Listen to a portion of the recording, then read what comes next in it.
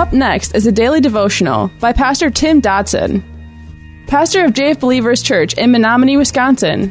Subscribe to our podcast by visiting burningdogradio.com and click subscribe. Thanks for listening to Burning Dog Radio. The Gospel of Mark, chapter 8. Oh, how many of us spend a lifetime up close to the works of Christ, seeing His miraculous acts, but yet the reality of such never finds a way into our hearts. Acts 28:27 says, "For this people's heart has grown callous. Their ears are dull of hearing. Their ears have been closed, lest they should see with their eyes, hear with their ears, understand with their heart, and would turn again, and I would heal them." Jeremiah 5:21 through 25 says, "Hear this now, foolish people, without understanding, who have eyes and don't see, who have ears and don't hear. Don't you fear me, says Yahweh? Won't you tremble at my presence, who have placed the sand for the bound of the sea, by a perpetual decree that it can't pass it? Though its waves toss themselves, yet they can't prevail. Though they roar, they still can't pass over it. But this people has a revolting and a rebellious heart. They have revolted and gone. They don't say in their heart, 'Let's now fear Yahweh, our God, who gives rain, both the former and the latter in its season, who preserves to us the appointed weeks of the harvest.' Your iniquities have turned away these things, and your sins have withheld good from you." You know, the ability to sit in a pew week after week and listen, but still not hear, is apparently not a new phenomenon. Despite all that Christ was doing around them, they still couldn't seem to put the pieces together to create an understanding and a faith that would carry them through to the next test.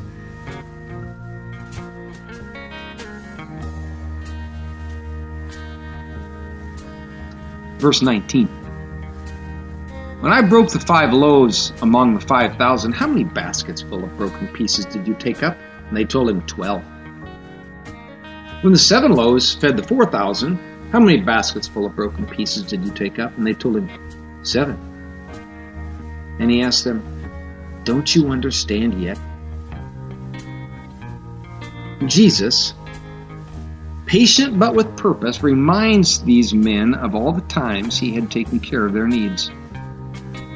What is the problem with mankind that we forget so easily? Oh, how we need a Savior. He said, "How is it that you do not understand?" Well, perhaps because we're still living in the flesh. Perhaps because we fail to understand that Jesus is not here to just teach us, but He's here to be our answer and to be our life. We only stress about these things when we forget that our lives are not our own any longer. To be one of His children means we belong to Him. Peter and the others are about to understand that fact now as the text continues. Verse 22. "He came to Bethsaida. They brought a blind man to Him and begged Him to touch him. He took hold of the blind man by the hand, and He brought him out of the village, and when He had spit on his eyes and laid His hands on him, He asked him if he saw anything. He looked up and said, 'I see men, for I see them like trees walking.'" Verse 25, "Then He again laid His hands on his eyes. He looked intently and was restored and saw everyone clearly.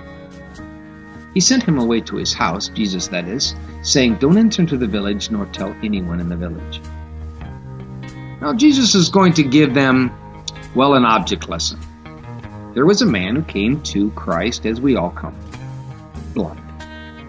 He was very much like we are spiritually before we come into a true understanding of just who is our Messiah and what it means to have Him in our presence.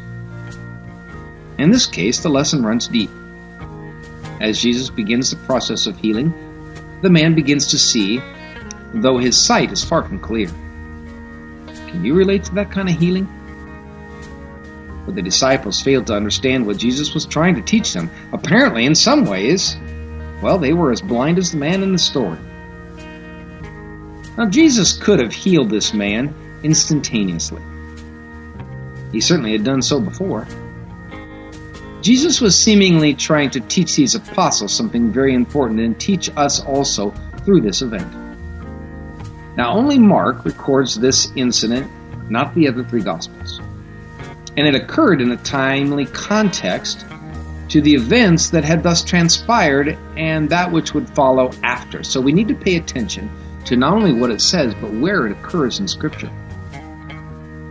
Everyone's eyes would indeed be opened. In time, they would indeed understand. Much would occur over the following months as they plunged deeper into the ministry of the kingdom, and it all would reach its crescendo in the upper room in Jerusalem soon after Jesus ended his earthly ministry. Now, Scripture reminds us that he is faithful. We read about it in Philippians 1:6, where he says, "He who has begun a good work in you will complete it until the day of Jesus Christ." Verse 27 of our text says, "Jesus went out with his disciples into the villages of Caesarea Philippi. And on the way he asked his disciples, 'Who do men say that I am?' And they told him, 'John the Baptizer, and others say Elijah, but others one of the prophets.'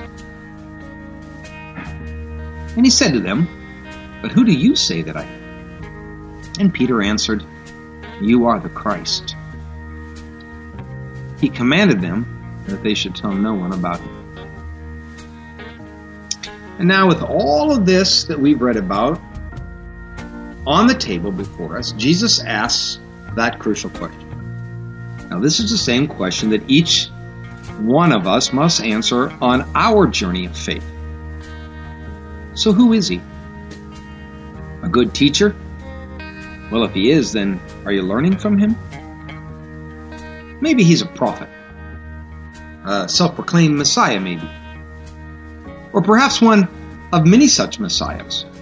Well, the answer is critical to one's eternal standing as well as mine and your earthly peace, or the lack thereof it. Even in Jesus' day, the theories did abound as they still do today. The answer, however, is not in whom they say he is, but rather who you say he is. Now, Peter was quick with the answer. You are the Christ. Why would Jesus ask them not to tell anyone? Well, perhaps because even with Peter's words, the apostles' understanding of just who Jesus was still, well, somewhat incomplete. Maybe men like trees walking. If these men began to announce to the world that Jesus was the Messiah, at this point there would no doubt be a few skewed versions of the truth. Each of these men seemed to have come to Jesus looking for, well, a certain kind of Messiah. A political one, or a military one, or a miracle healer, or a supplier of food, etc., etc. Ironically, I think this is the same list that is still out there today.